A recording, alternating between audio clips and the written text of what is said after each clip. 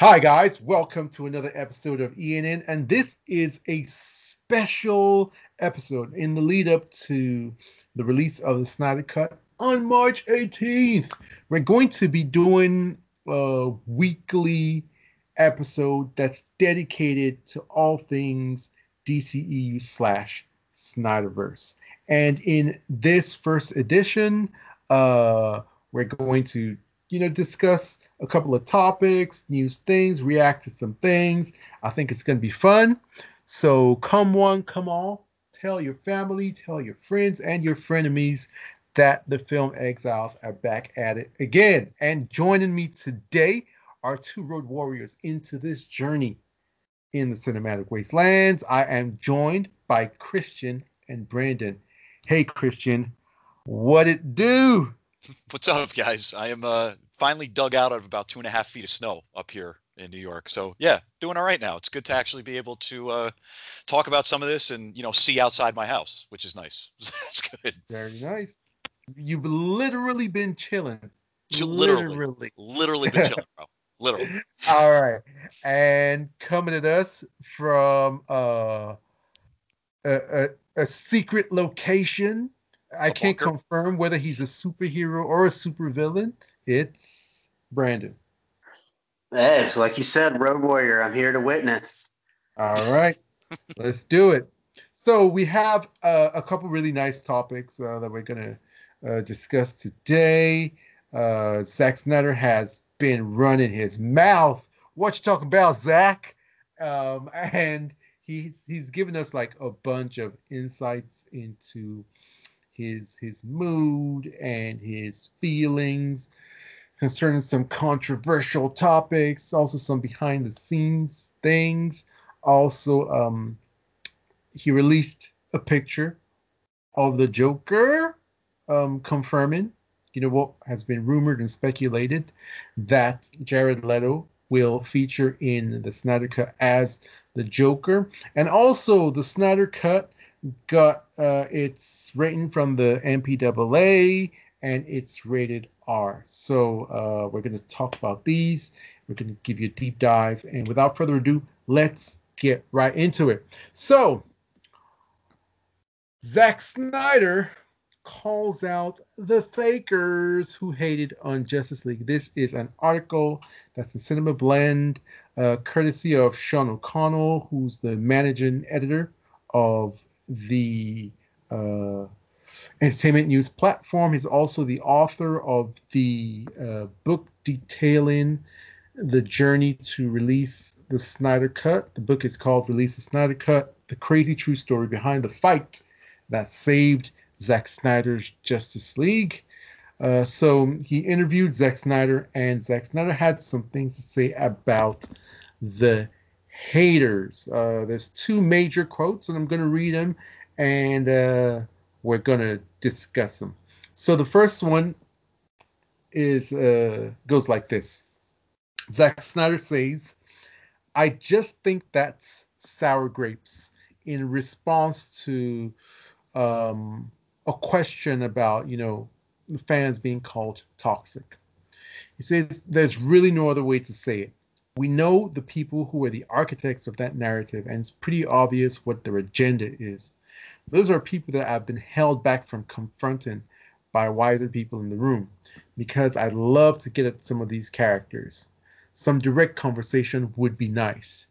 Just to say, one, you don't know shit about what you're talking about. And we can break down everything they've ever said. I can make a list.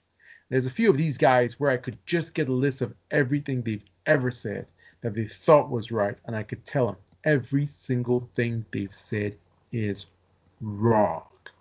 So this is Zack Snyder talking about, all the people who have this little cottage industry of, rumors and slandering and hating, and we all know the way the story goes. So I want to ask Brandon specifically. We've not heard Zack, elaborate on his feelings about, the haters, especially the haters who are bloggers. what do you think about what he said? I'd really like to know what you think, especially as someone who's been entrenched in the fandom for quite a while. Well, I mean, it's kind of refreshing to hear Zach be able to say that. Obviously, he's not on Twitter saying "come at me," but I mean, coming out and just saying, "Look, yeah, I mean, you guys, you built up this toxicity from the fans. It's you that have to deal with it because this is your baby.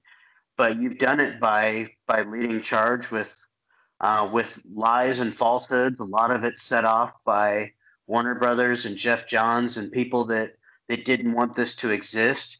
And then you wonder why the fans, who actually knew more than you, fought back, and then you fought them back. And it's really awesome for him to say that. And yeah, there's more than a few people like I'd love to get everything they've ever said and just be like, you're fucking wrong. Uh, and I mean, there's not much more you can say it other than yeah, it's refreshing.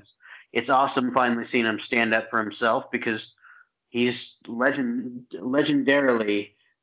just a nice guy. He doesn't confront people as probably as often as he should, considering the moniker that he has, the persona that people think that he's this this monster, but he's just the nicest, most gentle person.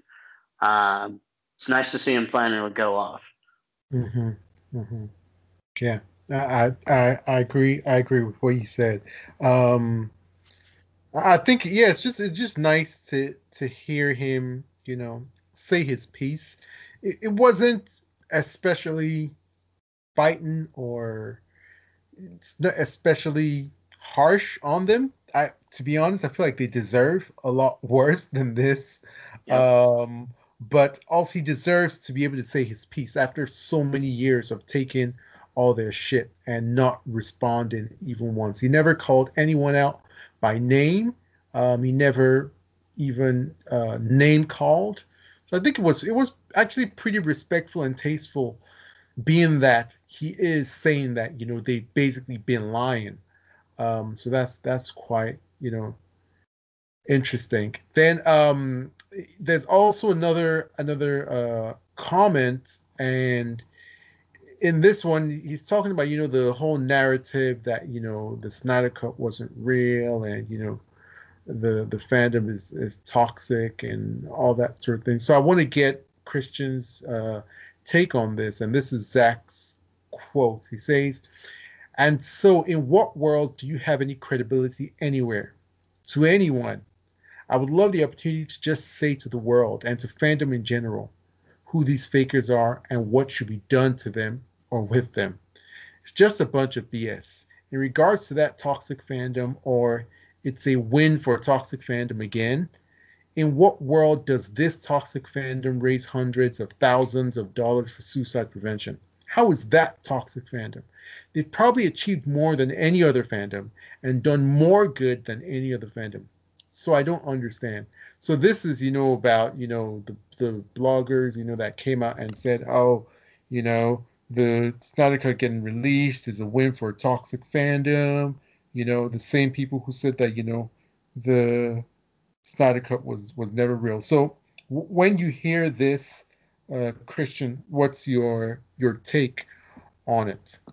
Getting a sense that Zach has started to give zero fucks. That's number Yeah. one, which is good because it's time to hear his side on all of this and his take. But um, one of the things, because I'm a latecomer to the fandom and to the movement in general, is that one of the things I've always personally taken away from this is that a lot of this is about and for the fans and what the fandom, what the Cut movement did to make this happen, what they had, the mountains that they had to move in order to make it happen, that he had to do, of course, as well, and his team, but what you guys did to make it happen. And they've had his back. The fans have had his back from day one. And it's a symbiotic relationship. And not only that, they were also able to turn it around and make money for a really important organization and a really great topic. And that's fantastic. So, that should not be lost on people. Apparently it is lost in the conversation that everybody's happening, but it should not be lost on people. And the final thing I'll mention, because this word for some reason triggers me, I'll be honest, it just triggers me. Toxic. That word is driving me crazy lately because we can throw it around as a weapon anytime we want. And we do need to remember something, that yes, there are toxic fans in the Snyder Cut movement, but I will remind you that I am a big member of the MCU fandom and I'm a big member of the Star Wars fandom, and we are horribly toxic, not only to one another, but to people that are outside our fandoms. And we tend to gang up when you disagree with us. So everybody can have that conversation that there's a toxic section of the fandom or whatever, but typically they are minority. They are a vocal minority, but they are typically a minority. And you are not rewarding any toxic side of the fandom by doing this. If anything, you are going to broaden everything that you were trying to do in the first place. You're getting that message out there. You're getting this man's creation out there. There are people across these different fandoms that I've spoken with and interacted with that want to see this friggin' thing. They want to see it. They want to enjoy it. They want to be a part of it. So I don't see that as giving in to whatever the fandom, whatever it is. I don't see that at all. I see it as this is a win in many, many ways. We've all talked about it, so there's no reason for me to go into that much detail again. But it's a win in so many different ways. But I hate that word toxic gets thrown around a lot, and there's reasons to call people toxic, but it's just so broad, and it could be used as this weapon, especially by the people that are trying to create a narrative. Yeah. And they could throw that weapon out to anybody that they want to and say, you know what, Lupe, you're fucking toxic. Yeah. Why? We disagree. That's all. Mm-hmm, mm-hmm. And one thing that I find, especially with, you know, the people who create and peddle narratives, is you have a case of, you know, throwing stones and hiding hands. Yeah. They tend to, you know, start the toxicity. Then when they get a strong pushback, oh, the fans are toxic. Mm-hmm. Like, you know, there was a guy who made a video, and in the video, he basically insinuated that Zack Snyder's visual style is Nazi-ish. Mm. Like, I'm not even exaggerating. Like, he broke it down. He said Zack Snyder's visual style is this visual style of Nazis. And of course, fans went at him. Then he started saying that fans were being toxic. And it's like, what? Are you serious? You just implied that Zack Snyder, you associated Zack Snyder with Nazis. And people are giving you pushback. And now you're saying, oh, they're toxic. So that's part of, you know, the whole thing of weaponizing, you know, a word, you know, and labeling people just to suit your own agenda. People have disagreements. If you say something that's not nice about someone that people love, you will get pushback for it. That's life. Especially something like that where, like you said, it's almost like you're at slander at that point. Like if we have a conversation and I say, okay, I'm not a fan of Sucker Punch because I don't like the style or whatever, I don't like the acting, whatever it might be, right? That's one thing. So we can have that conversation. If all of a sudden in that conversation I say, well, I think Zach is a misogynistic piece of shit, and then you attack me for saying that, guess what? I was the toxic one. I said he was a misogynistic piece of shit. So, you know, you defended, rightfully so, because what I said was off the reservation. But I could turn around and then make I could have my narrative which says, well, Lupe's toxic because see, he attacked me.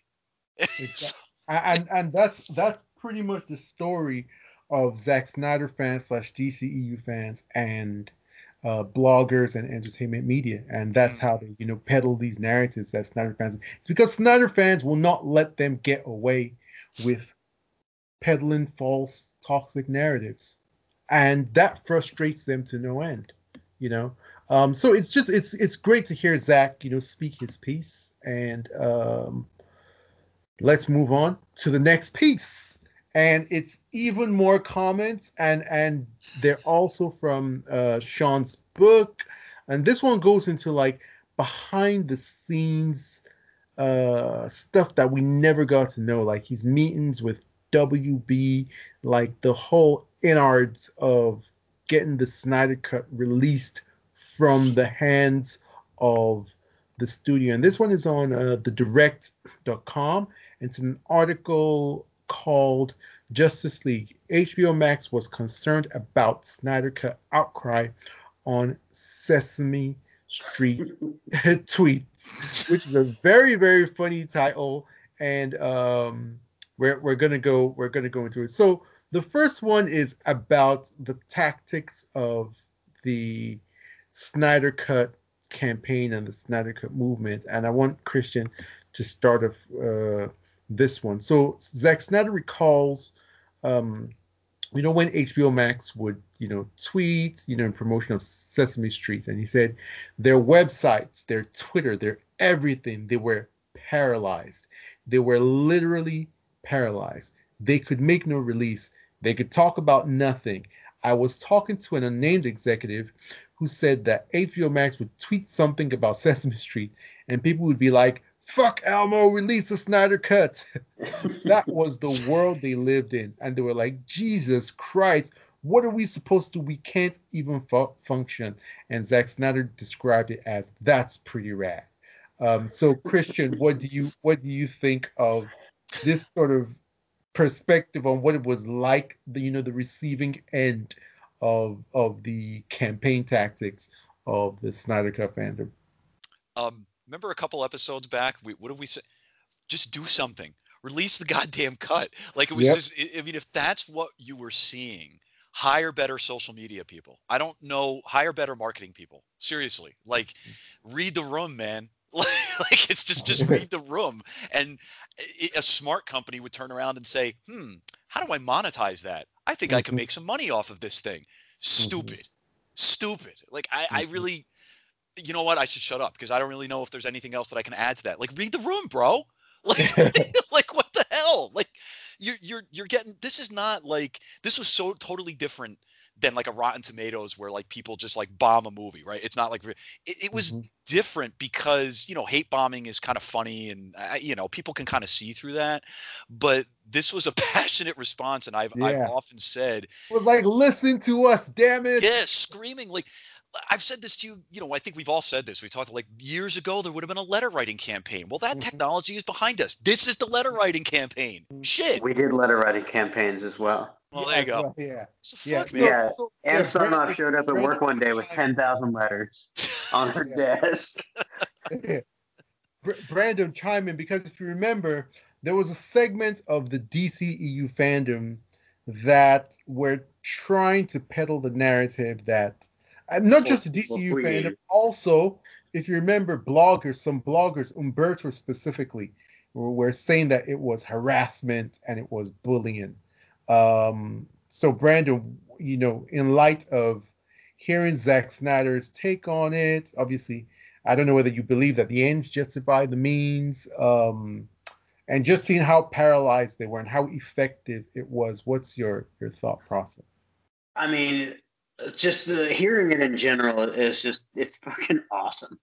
To know that the entire studio was paralyzed by our relentless efforts, and 99 to 95% of it was people just saying, "Hey, release the Snyder Cut," and most of it was completely non-toxic. You'd have one person that would say, "Release the Snyder Cut, or I'm going to gut you." It's like. 1 out of 100 is like, really, and that's the one you guys are listening to. But just that their entire social media network was disrupted, and one, that they didn't learn about the block feature, and two, that you never in history has a group of people come together and attempted to throw so much money at a studio.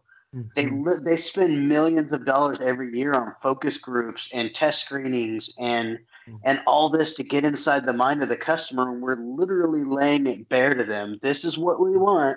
This is what we're willing to pay for. And they're like, no, like we have it. We're not going to give it to you. Like, it's incredible that we overcame that. Yeah. To where they said no, and we're like, that's not an acceptable answer to us. Yeah. I think it's kept on going. Yeah. I think it just goes to show how intelligent as a collective, as a hive mind, the fandom was, and how, like, over years, it's like so interesting how we trained each other to think like a hive mind.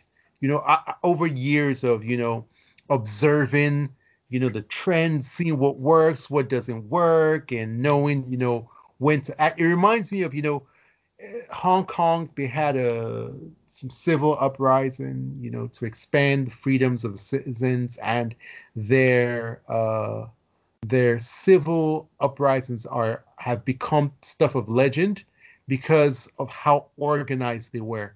For usually when you have protests and riots, it's usually very uncoordinated because obviously it's crazy, but they were so smart in the way they would, signal each other and move together and coordinate their efforts. And that just reminds me of how, you have thousands of people all over the globe with, different mindsets, but we're able to come together to do things like this. And it's amazing to see how a bunch of non-professionals were able to thwart a whole entire massive studio that has like over like 100 years of experience with marketing and customers. And it's really amazing. Like I always say this in terms of the Snyder Cut movement, it's more power to the people all the time. Like this is not just about the Snyder fandom. And that's what people outside the fandom don't realize. This is a win for fandoms everywhere. That's what people should see it as. Yeah, it really is. And we've seen other movements come and go pretty quickly while we were in our fight. You had the Dark Phoenix one, which I would still love to see. You've had, the Fantastic Four one released, the JJ cut. All that just fizzles away, and the difference is we didn't. No matter how often we were told to stop, we didn't. You keep on trucking on, and you find out what works, what doesn't work, and Yep. then you start pushing those buttons. And when you hit Yeah. a million tweets in one day, it's not just the studio that gets it. They start getting calls from outside the studio saying, From "What outside, is yeah. They going start having on? people ask them everywhere, There's like, what, Why is like, there an airplane flying over your building right yeah. now? It just has a sign. We're not bombing it, but it literally became a pop culture Well, phenomenon. let's discuss more because we're going to go into more of that. So let's Yeah, not jump the gun. yeah. So Zach also spoke about, as you were about to allude to, more efforts by the campaign. He talked about what the movement was able to do at Comic Con 2019. He says it was during, I think, 2019's Comic Con, where there was an article written that said the biggest Warner Brothers DC presence at Comic Con this year for a movie is one that they never released. And he said, "Holy shit, that's amazing." So Brandon, you've been part of the inner circle of organizing events and organizing campaigns and all these activations. So can you speak towards the Comic Con 2019 efforts and how the fandom was able to eclipse the studio itself? Well, the studio didn't have the control they didn't have normally. They didn't have the safety blanket of the bloggers. We started finding out as we went to Comic Cons and had our foot soldiers out there holding up signs and wearing T-shirts. People actually really liked us. You didn't have people taking the signs and ripping them away and stomping on them. Yet people wanted to take pictures with the Release the Snyder Cut group. We didn't have to stand up at panels and scream we wanted the Snyder Cut. We were just there. And then you do something as big as putting a billboard in Times Square. And again, what you get isn't just a couple of calls. You get newspaper articles and you get investors calling into the studio saying, "What is this happening? Why are you guys not putting this out? The fans are begging for it." The New York Comic Con was a really, really awesome event. Specifically that one, just because we had that Times Square billboard Mhm. and then the That was bus amazing. station billboards that were awesome, and they were just so well animated and designed by Chris Dawson and Ramesh and Dr. Chris. I mean, just everybody put everything into those, and it was apparent that we were no longer this ragtag group of basement dwellers that everybody thought that we were. We weren't hobbits. We were elves, and we were well organized, and we had some talent behind it all. And it just, we hit a professionalism, and again, the articles were everything, because that's what they see is, this movie is the biggest presence is from something that wasn't even there. Agreed. That's just incredible. Moving on, he also spoke to, I guess he had some meetings with the studio where they debated, about, he made some presentations as to why they should. And Christian, I'd love to hear your take on this. So this is what Zack Snyder says about those meetings. He went to the meetings and presented and said, we did all the analytics.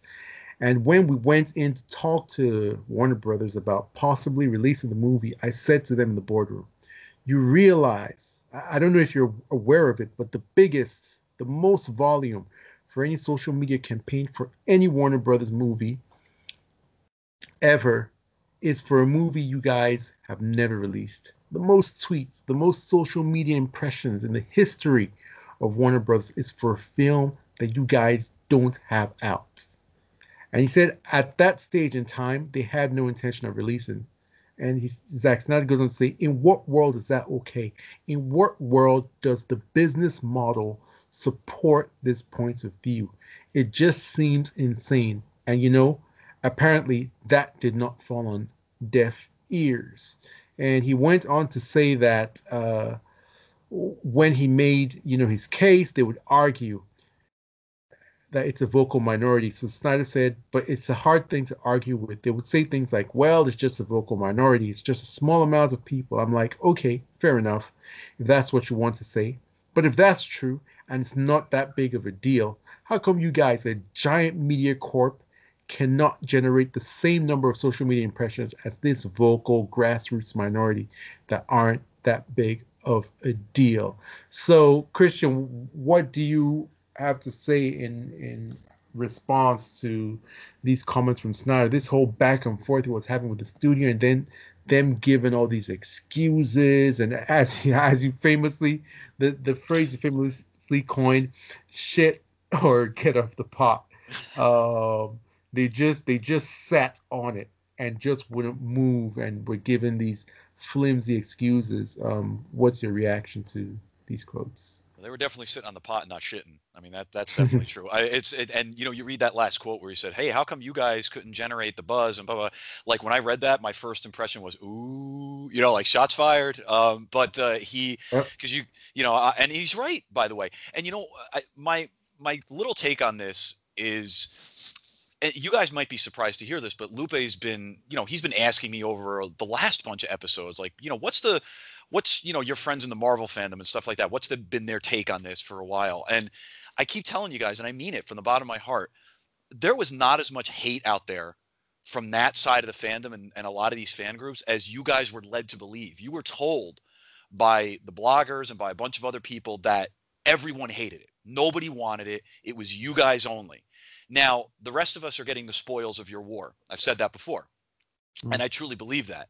But read the room. As I said at the beginning, like, not everybody that tweeted out, release the Snyder Cut, when I was browsing through Twitter over the last couple of years, and everybody was this rabid Snyder fan. There were a bunch of people that are like, hey, Warner Brothers, I want to see this shit. Release the Snyder Cut. Like, all you had to do was hire a freaking credible team that knew what the hell that they were doing and stop digging your feet into the sand, just digging your heels in and just release it. That's all you had to do. Because if they stopped listening to the people that were creating that narrative against what was going on, you would have seen that there were comic book fans, there were Marvel fans, there were DC fans, all these people that were like, yeah, bro, I want to see it. Just release it and I'll give you, here's my money. Take it. They would have done it. It's pretty amazing. It's incredible to me that they were that blind. That whatever is stubborn, whatever the word is that what you want to use, you want to say that it was people like John's behind the scenes, whatever. But were they were digging in that hard. I just repeat what I said at the beginning. Read the room. I don't. I think one of my favorite moments was on November 17th of 2019 when we were hitting it pretty hard, and Yahya Abdul-Mateen tweeted it. He's like, you know what? This was before me. I was in Aquaman after all this happened. I don't know anything about it. He's like, but the passion of the fans is hard to ignore. Yeah. So really, how about we just release that Snyder Cut? Like, I want to know about it now. That day, that's cool. That November, it just because the passion was just, it was so contagious. Like everyone was tweeting. It was so funny. Everybody was like, what is released? It's not good. Just whatever it is, just release it. Please. Can I get my Twitter feedback? Yeah, like, we hijacked all of Twitter that day. Just release it. I mean, it's pretty amazing what the fandom was able to do, and that's why everyone who looks at this logically and rationally can tell that there is an irrationality and an illogicality that's going on at the heart of why it wasn't released. And I think Grace Randolph, it wasn't Grace Randolph, who alluded to it. Someone recently said something about it, about how, I can't remember who it was, but somebody, it was Robert Meyer Burnett. And he said something that he had, he'd heard some things and had some communications with someone who works over Warner Brothers, and that Toby Emmerich never wanted it to be released because it's going to make him look bad. It's going to make him look awful. Because basically, when it comes out, everyone who sees it is going to say whoever was at the head of Warner Brothers at that time is a fucking idiot. Completely. You ever go to a party and somebody passes out and wakes up with a bunch of drawings of dicks on their face? That's about to be Toby. That's exactly what. Everybody's pointing and laughing because there's a dick across his face, but he's not going to understand why. That's exactly what's going. It's going to be on Toby Emmerich and Walter Hamada and Jeff Johns. It's going to be on their head. But the thing about it is that they've been very idiotic about this. This is such an easy thing to take and make into your own win. Like, just take credit for it. Take credit for releasing the Snyder Cut. Be the people's hero. Be the people's champion. Be the people's savior. You're the one that be like Lex Luthor. That's why I love Lex Luthor so much, and he's one of my favorite villains. Lex Luthor will destroy everything. He'll be the one that set up, Superman, and, then there was destruction in the city and lives were lost. Then he comes over and says, you know what, I'm going to clean everything up because I'm going to save everyone. That's exactly all that they needed to do. But they're just too stupid and too egotistical and too fearful to make the right. It's all ego. Yeah. And Ego's the right this word. is going to open so many doors. And this is a side note, but so many studios, when this hits big, are going to hop into their vault and see what they can find for director's cuts that they didn't think anybody wanted. But at the same time, let's not forget that the Snyder Cut fandom is very important to this. Like, a lot of all these other studios don't have that's fandom. Like, they won't have that support, but they'll hop on that train if we allow them. Because guess what? I'll watch about any director's cut you throw in front of me if it's actually a director's cut. Yeah, but this fandom is pretty insane because we've done these companies spend millions on marketing, literally millions and millions upon millions. We've done all their marketing for free. Zero marketing commitments. Well, technically, we probably put $1.1 million in. Because apparently they're trying to tank the movie. We're still doing it for free. We're still getting the word out, still keeping it buzzing and alive, and in the pop culture conversation. Mhm. So I mean, this fandom is pretty freaking unique and amazing. The only other fandom that I've seen rival us, but talking about fandoms that come and go, is the Alita fandom. Mhm. They had a lot of passion, they had a lot of fire, but recently I have not seen or heard from them. I've seen it burn out a little bit. It's kind of fizzled. It's kind of I fizzled think out a little bit, but they may have relaxed a little bit with Robert Rodriguez saying that there's hope, yeah, and then Disney really kind of starting to make some moves with TV shows. If they see that it's there, they'll go for it. But yeah, they yes, have quieted down. yes. But guess what? I mean, we learned a bunch, and the partnership with the Alita Army was awesome. Hmm. They were Yeah. always there to have our backs, and we were there for theirs. Yeah. And guess what? I still refer to them when the Snyder Cut hits 4K Blu-ray. I'm going to buy 10 copies and leaving them on people's windshields. Hmm. Yeah.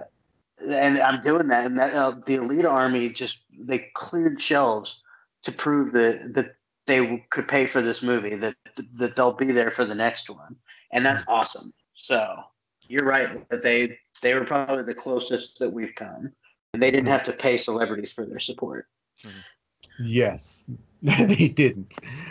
So those are the two articles. I think that they're pretty good. I think Snyder ends the article with basically like a huge slam dunk on the studio. He says, if it's just a handful of people, you should have them working for you because they're unbelievable at their jobs, at their hobby actually, because none of them are getting paid for it. Yep. And that's a good note to end Hey, his Lupe, comments on. Yeah, what up? before you move on to the next topic, I just wanted to hear what you got. Not to drag this out any longer, but What did you up? notice at the bottom of the direct article they made a damn sure to have a little paragraph down there that's saying fans weren't the deciding factor, that it was the COVID-19 pandemic. Did you guys see that? That they made No, damn sure to say that it was the pandemic that was the true deciding factor.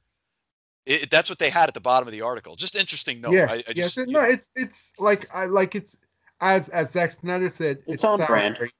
It's yeah, sour grapes at yeah. this point. It's sour grapes. Like we know the real story. Now the thing about it is this, is that you can make that argument, but that argument doesn't see the bigger picture. And this is Hmm. the bigger picture. The reason why it might not have come out, it wasn't the pandemic. It wasn't. It was HBO Max first. So it's not even the pandemic. So that's just wrong, period. It was Yeah. HBO Max. Yeah. You can make the argument that the Snyder Cut wouldn't have come out if not for HBO Max. However, That's legit. Yeah, that's a legit argument. however, my thinking when we're campaigning for the Snyder Cut was that it would come out when Toby Emmerich gets fired. Hmm. Because I knew that Toby Emmerich and Walter Hamada were not going to release it for the reasons we've talked about. Right. For them, it's personal. Mhm. Toby Emmerich destroyed that movie. And the fact that there is evidence of his failure and people want evidence of his failure to come to light, which would put his job in jeopardy, which would be a stain on his reputation. Self-preservation, baby. He's not going to release it. However, the core directive of the campaign was this: to put so much pressure, to make so much noise that him ignoring it would be a failure on his part. So he was between a rock and a hard place. As far as I was concerned, he was going to get fired sooner or later. Then HBO Max comes around and HBO Max usurps him because they needed content and AT&T had made him a priority. So in terms of the pecking order, HBO Max had more muscle than Emmerich. And as far as I'm hearing, they'd actually been having conversations with Emmerich, and he was, being resistant and making excuses. But once that November 17th event happened, there was no more excuse that he could give to them. There were no more excuses. So he had to relent, and he had to call up Zack Snyder and say, you know what? Like, it's a thing, like it's going to happen. However, HBO Max would not have wanted the Snyder Cut if not for the Snyder fans. And the head of HBO Max himself said so. he said that they were thrilled with the fan activity, that they kept on. Basically, this is the analogy that I use. Basically, we were trying to woo and trying to, date WB, but HBO Max was the girl on the side who was making eyes at us like, come on, like give us a chance. Like she wasn't saying anything, but she had a crush on us. And then at the end of the day, she elbowed WB out of the way and was like, give him to me. You know? So that's pretty much exactly how it happened. HBO Max had their eye on us. They had been seeing our activity. Also, we had, talked to them. We had campaigned them, but they had been eyeing us and being like, wow, these guys are like pretty freaking amazing. Right. And Once like, once let's take HBO it Max. hand. So it wouldn't have happened if not for Yeah. the fans. Oh, I Period. agree. I was just wondering. what you Yeah, guys thought. the fans are 50% of the entire equation. Once HBO Max was announced, not like out, not released, but announced, to me became 100% clear that that was our path to victory because they needed content and they wanted it fast. And we had a movie that was 95% complete that we would have taken it in an incomplete state, to be honest. Oh yeah, that's But- one thing. A lot of people who say, oh, the Snyder Cut was not complete, blah blah blah blah blah. Snyder fans were saying, give us a 60% complete movie. Yeah, I we remember would that. have been fine. I It remember will that. be What we've better than done, that we would trash have that finished we it got. ourselves. Yeah, Mhm. it will be better than the trash we got in theaters. I can tell you that. But You'd appreciate it more. but we knew it was more than that. We had more than enough proof that it was nearly complete. Not much work was going to be needed. There was articles that stated it out there. It became a no-brainer. HBO Max was going to be the way, and then hopefully a theatrical run would have been possible. But HBO Max was going to be the easy win. November 17th was the day that it was won. That was the battle. There was little skirmishes after, but the battle was won on November 17th, and the pandemic wasn't a thing yet. The pandemic added gravy on top to make it make sense. We have a movie that doesn't need to be shot, that is almost done, that we can put far less into than any other big budget movie. And what we can do is we can keep these visual effects houses going. So we have a charity aspect, we have a business aspect, we have a fan aspect, we have artistic freedom aspect. There's so many things. COVID was rounding third base and coming home when the guy in the outfield slipped anyway. It was there and it made sense. And it just made it look even sweeter because a lot of those houses weren't going to be getting work this year. As a matter of fact, COVID almost derailed it. At first, COVID was actually going to be something that stopped it until they repurposed their arguments. They repurposed, the way they framed the outlook on the Snyder Cut by saying, hey, look, everything is stopped, but we can do VFX and post-production from home. And this is going to employ a lot of people who we're in business with, who are parts of our industry, parts of our production, chain. So, that's just wrong. It's a blatantly wrong take from someone who is not very knowledgeable about the material as we are. But that's why you listen to ENN, so you can get the real. All right. So let's move on to our next topic, and we're gonna have a fun one discussing a bit of I call it a fake outrage about the rating for the Snyder Cut. So Zack Snyder had already guessed from his experience, going through the process of the MPAA, was gonna come back and issue the film an R rating, and get an R rating for some scenes of violence and some foul language. And I think, if I remember correctly, Zack Snyder did say that the Batman says the F-bomb 2 times. I think it's exactly 2 times. And then, from what I've seen, the action is quite visceral, much to my delight. I like that dark and gritty stuff. And obviously, nerds and Twitter, people started complaining. People saying, "Oh, what about the kids? Oh my God, kids can't watch it. Oh my Fuck goodness, Elmo. it's Justice League. How can it be R-rated?" Fuck And them kids. yeah, so yeah, what do you guys think about the whole outrage about it being R-rated? R-rated. What do you think about it being R-rated? Is that a good thing or a bad thing, or what do you think? You want me to start? I'll Yeah, get, of course. just stop, people. Just stop. I mean, you know, the thing about the R rating is like, I love this topic, so I could go on forever, and I won't because we don't have that kind of time. So I'll try to keep it short. But it it's what it symbolizes more than the content in the movie. Because the three of us have watched PG-13 movies that are like masterpieces, and we've watched R-rated movies that are utter trash. Yeah. And I go back to when Mangold was making Logan, and they were interviewing him in a couple things, and you know, he was going on about he didn't like, you know, franchises, he didn't want to be episode 5 and a 10 episode thing, whatever.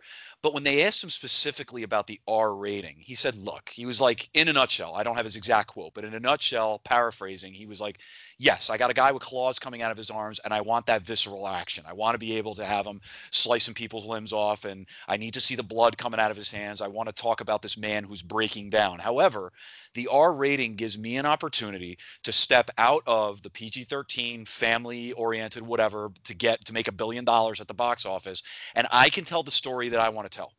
The Mhm. studio has told me I can make Logan. This is a standalone movie. You want to kill him, you kill him. You want to kill Professor X, you kill him. You do whatever you want to do because you Ugh. have carte blanche to do that in this movie. And he did. So Mhm. now Deadpool was a different scenario, you know, it was, but same thing, carte blanche, do whatever the hell you want. They did it to be crude. Perfectly Mhm. fine. It was funny. It worked out well. But I think that's the key here is that he's made the movie, it's getting released, and the R rating, not so Batman could say the F word. And maybe there's a little piece of Zach that wants to be like, hey, fuck you guys, I'm going to do what I want. That's fine if he wants to do that after everything he's experienced.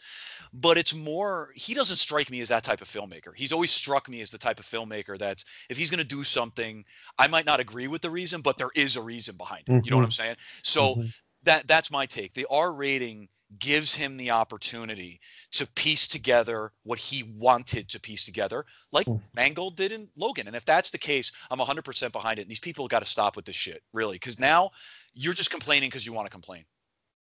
Agreed. That's it. You know? Agreed. Brandon, what do you think? Yeah, well, I mean, it's R rated more for the story, and that, I mean, that should always be first and foremost. It's not that it's not striptease or showgirls. It's not trying to be vulgar. It's just it's trying to tell a more adult story, and yeah, that fits into an R rating. But here's the thing about the R rating: BVS is rated R in the Ultimate Mhm. Cut. Right. Mhm. It's a hard PG-13. Yeah, it's pretty borderline. Even you could put some fog on the glass and cover Ben Affleck's butt, and it'd be PG-13. Like it doesn't really deserve it. It's got one F word, and it's in a non-vulgar way. You can't say the F word in a way that's sexual, and that's what draws the line. But the violence wasn't really ultra violent. They probably could have resubmitted it to the MPA a couple of times and gotten the PG-13 as it says. In this case, it's made probably to be a hard PG-13. I'm sure people get hacked in half by Steppenwolf, but Hmm. I'm sure there's not blood splatter all over the place. It's not a slasher movie. Hmm. But I just don't think. I think they probably submitted it the one time they got the R rating, and they said it's streaming. We don't need to go through and clip 2 seconds here, 4 seconds there. That's a big Let's just. key. It's just it is what it is because we don't need to go to an audience. We don't need movie theaters to be happy on this. It is what it is. And it's not going to be a hard rated R. It's going to be a hard PG-13. It Hmm. was just enough to be rated R, but not enough for them to care to go and change it. Right. And Yeah. that's the way that I see it. My dad showed me True Lies and Terminator 2. My dad edited Titanic, so stop it with your I can't let Yeah, my 10-year-old see this movie. exactly. You It's can fake. watch It's it fake once. outrage. Yeah, watch it once. Go buy your little, Christian editing boxes that bleeps out the F word for Batman, and move on with your life. It's not going to be It's where fake your kid outrage. can't see it. It's fake outrage. It's just something else for them to Yeah. complain about. Just picking And at something do to I, get mad at. when you think about it, and I think it was what Stuntman Mike on Twitter that said it the other day. It's like, can you believe that we are getting a 4-hour epic Lord of the Rings style rated R Justice League movie? All those things just made me a little bit harder. Like that's awesome. It's Just a crazy. statement to hear. Like A there is 4-hour epic Lord of the Rings style rated R Justice League movie. there is Fuck nothing yes. there is nothing about this movie that sounds ordinary or plausible in almost any universe. It's a release of a film that was butchered by fans. It's R-rated Justice League that's like Lord of the Rings style epic that's 4 hours. I mean, I don't understand how anyone is not even just curious about it. It's the most bizarre movie in comic book movies ever. It really is. And it's only right that Zack Snyder would film because he has been one of the most bizarre figures in terms of just doing his own thing and being this auteur who is I've always said he thinks like an indie, like a weird indie filmmaker, Darren Aronofsky type, David Fincher type of mind, but then he's making popcorn movies and blockbusters, and that juxtaposition is something that excites me. And to be sincere, thinking about it, it's something that I've always, been a fan of everywhere in life. The mixture of high and low culture, and I think that it just makes it so fascinating, and it baffles me how people have just bought into the hate so much that they just go off on these really weird, strange tangents, and uh, it's hilarious to see. For me, the R rating, it doesn't make me say, "Oh, it's going to be edgy," or it just shows it's further proof that he just made the film he wanted to make and he didn't care. Mhm. And that to me, that's what I want. That's to me, that's the height of art. To me, that's the most pure, absolute distillation of art. When an artist is like, I did this because I wanted to do it. It's coming from me. It's not, a focus group said we should cut it, we should do it. A studio executive said we should do it this other way. No, it's just it's his thing. So Where was that's this what outrage last week when they said the Suicide Squad was rated R, or earlier last year when Birds of Prey was rated R, even though it barely deserved to be? Nobody complained at all, but all of a sudden, Zack Snyder's Justice League that's going direct to streaming is rated R, and everybody loses their minds. And they'll say, "Oh, it's because it's Justice League," and it's like, have you never read a Justice League comic? You read any Justice League comic with like Darkseid or like characters died, like streets are littered with corpses. Well, that was my problem with like Ragnarok, is they turned a movie about genocide into a slapstick buddy comedy. That's, to me, that's not representing what's happening. This is an adult story, and it's telling the story of the end of the world, and there should be some stakes. And I think rated R makes that a little bit more achievable. Absolutely.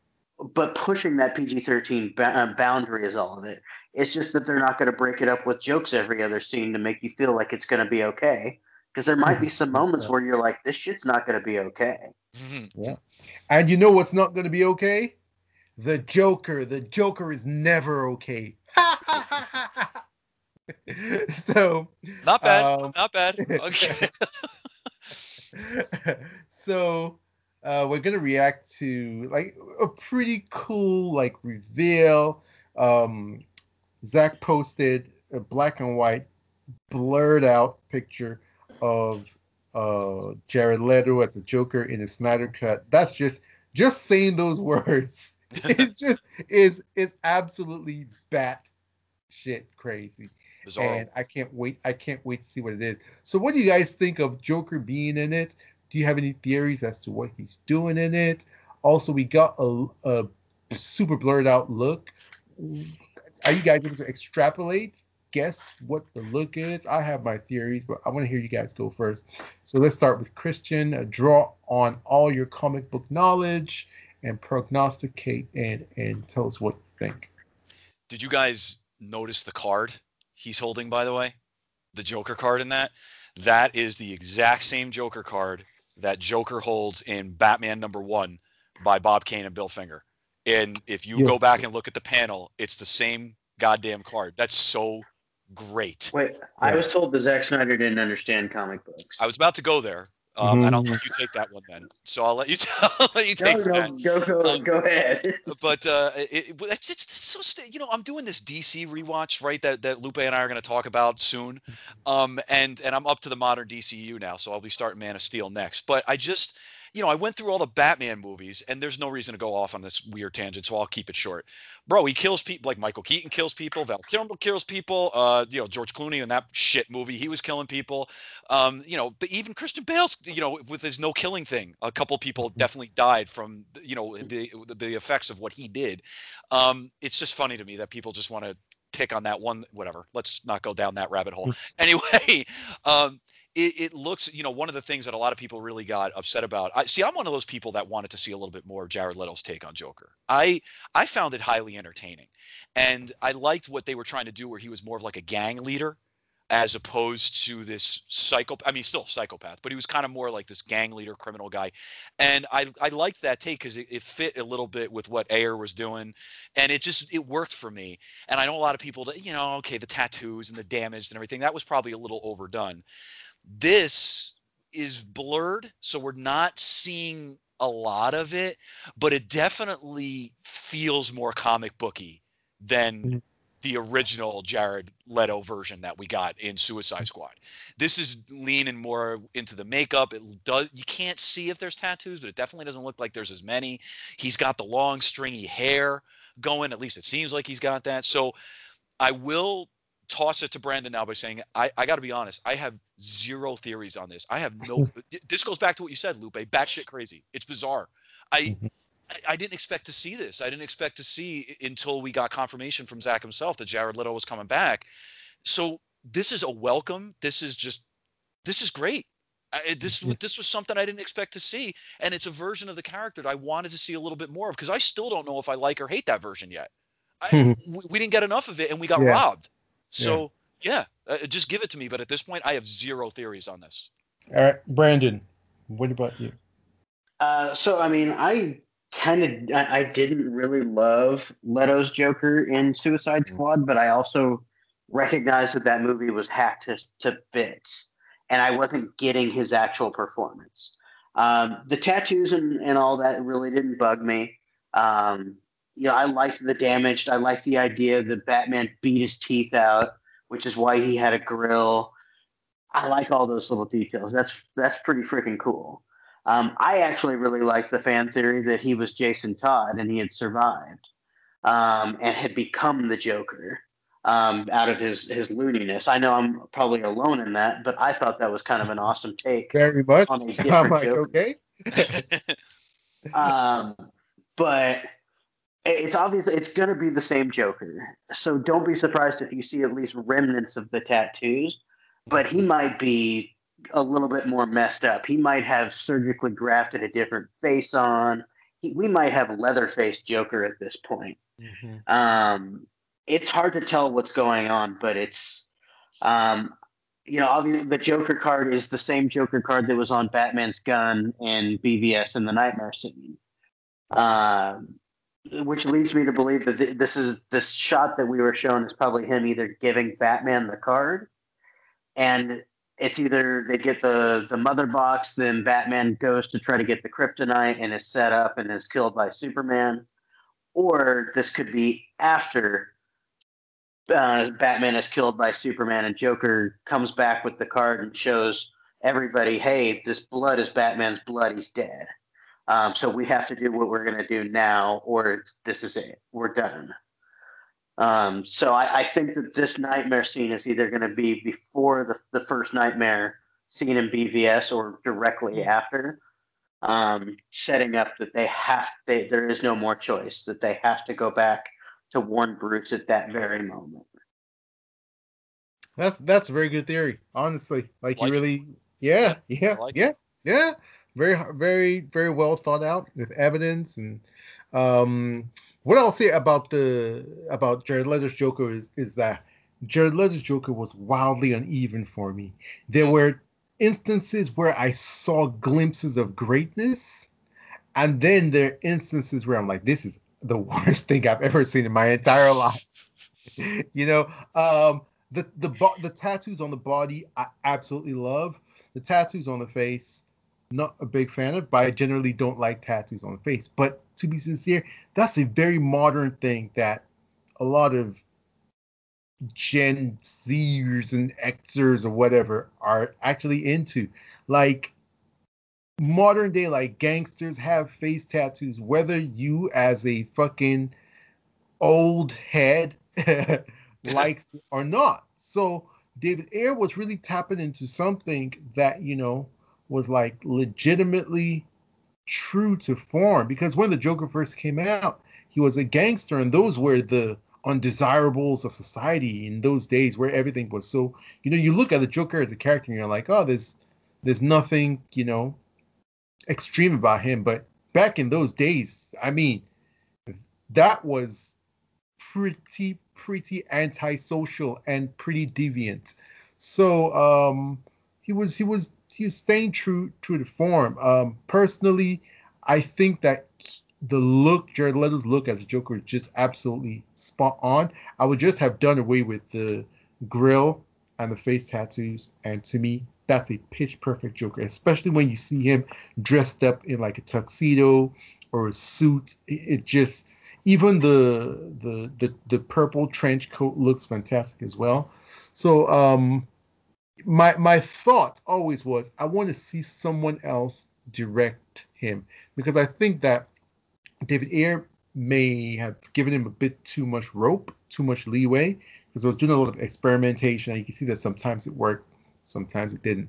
So I'm really curious to see how Zach directs him, because Zach is a fantastic director. I tell you, a lot of people don't give him his credit, but the way he directs actors, I always feel like he draws out the best performances that they could ever deliver. And I could just name names and just look at his movies and what he gets people to deliver on screen. So I'm really curious to see a different director direct the same actor and the same character and see how much of a difference or how little there is. In terms of the costume, it looks at first I was thinking that yes, it could be Leatherface, it could be wearing someone else's face. But also if you look at the hand holding the card, it's a surgical glove. And also under the neck, you can see a surgical mask, or is a type of mask that we wear these days, for coronavirus. Maybe So they still I'm have thinking, COVID in that yeah, timeline. yeah. So I'm thinking that it's he has his costume is like a nurse's, like a doctor's costume or whatever. It's going to be creepy as hell. It's going to be so creepy. And that's the thing about the Joker as a character. He adds that X factor into the proceedings, and it's a different energy that he brings to the Justice League.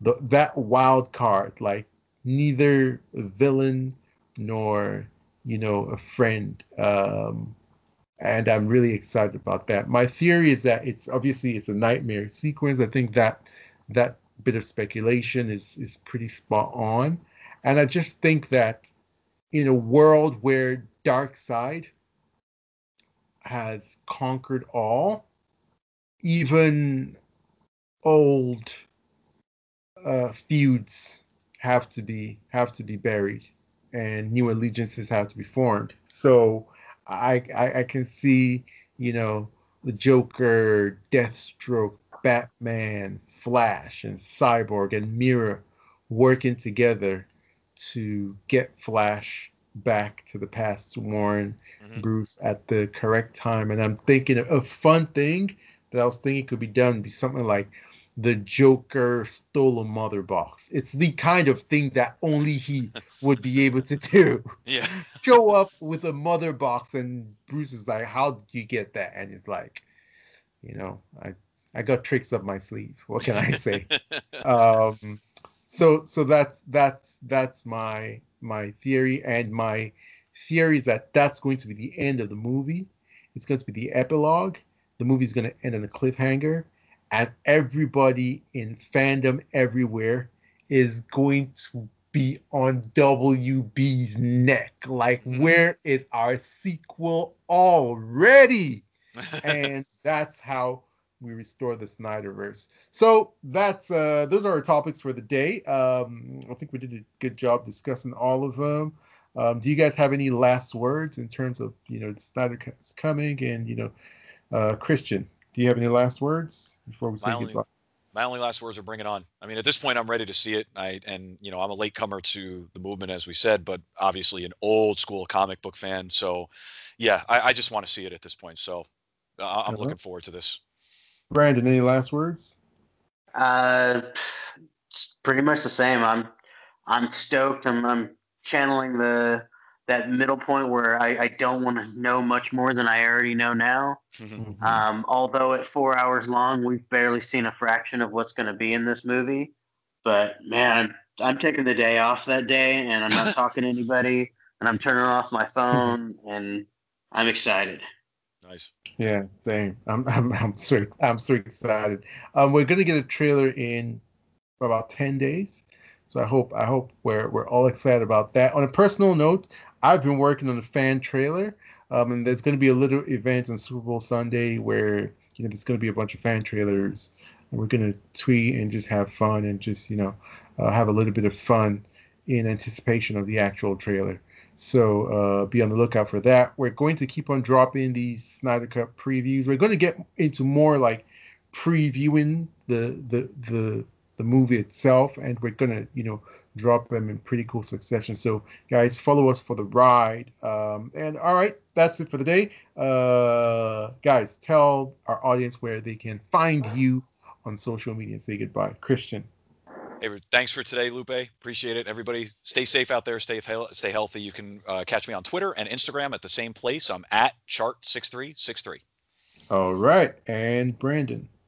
Now you find me on Twitter at underscore sorry at the underscore meatball underscore 84. Nice. And I've been yours truly, Lupe. You can find me on Twitter at Live Love Lupe. You can also find me on the various social media app at Live Love Lupe. You can find us as a collective, the Film Exiles, on Twitter at The Film Exiles. Pretty easy. Like this video, follow us, subscribe, spread it everywhere. Don't be selfish. Share. And until next time, stay exiled.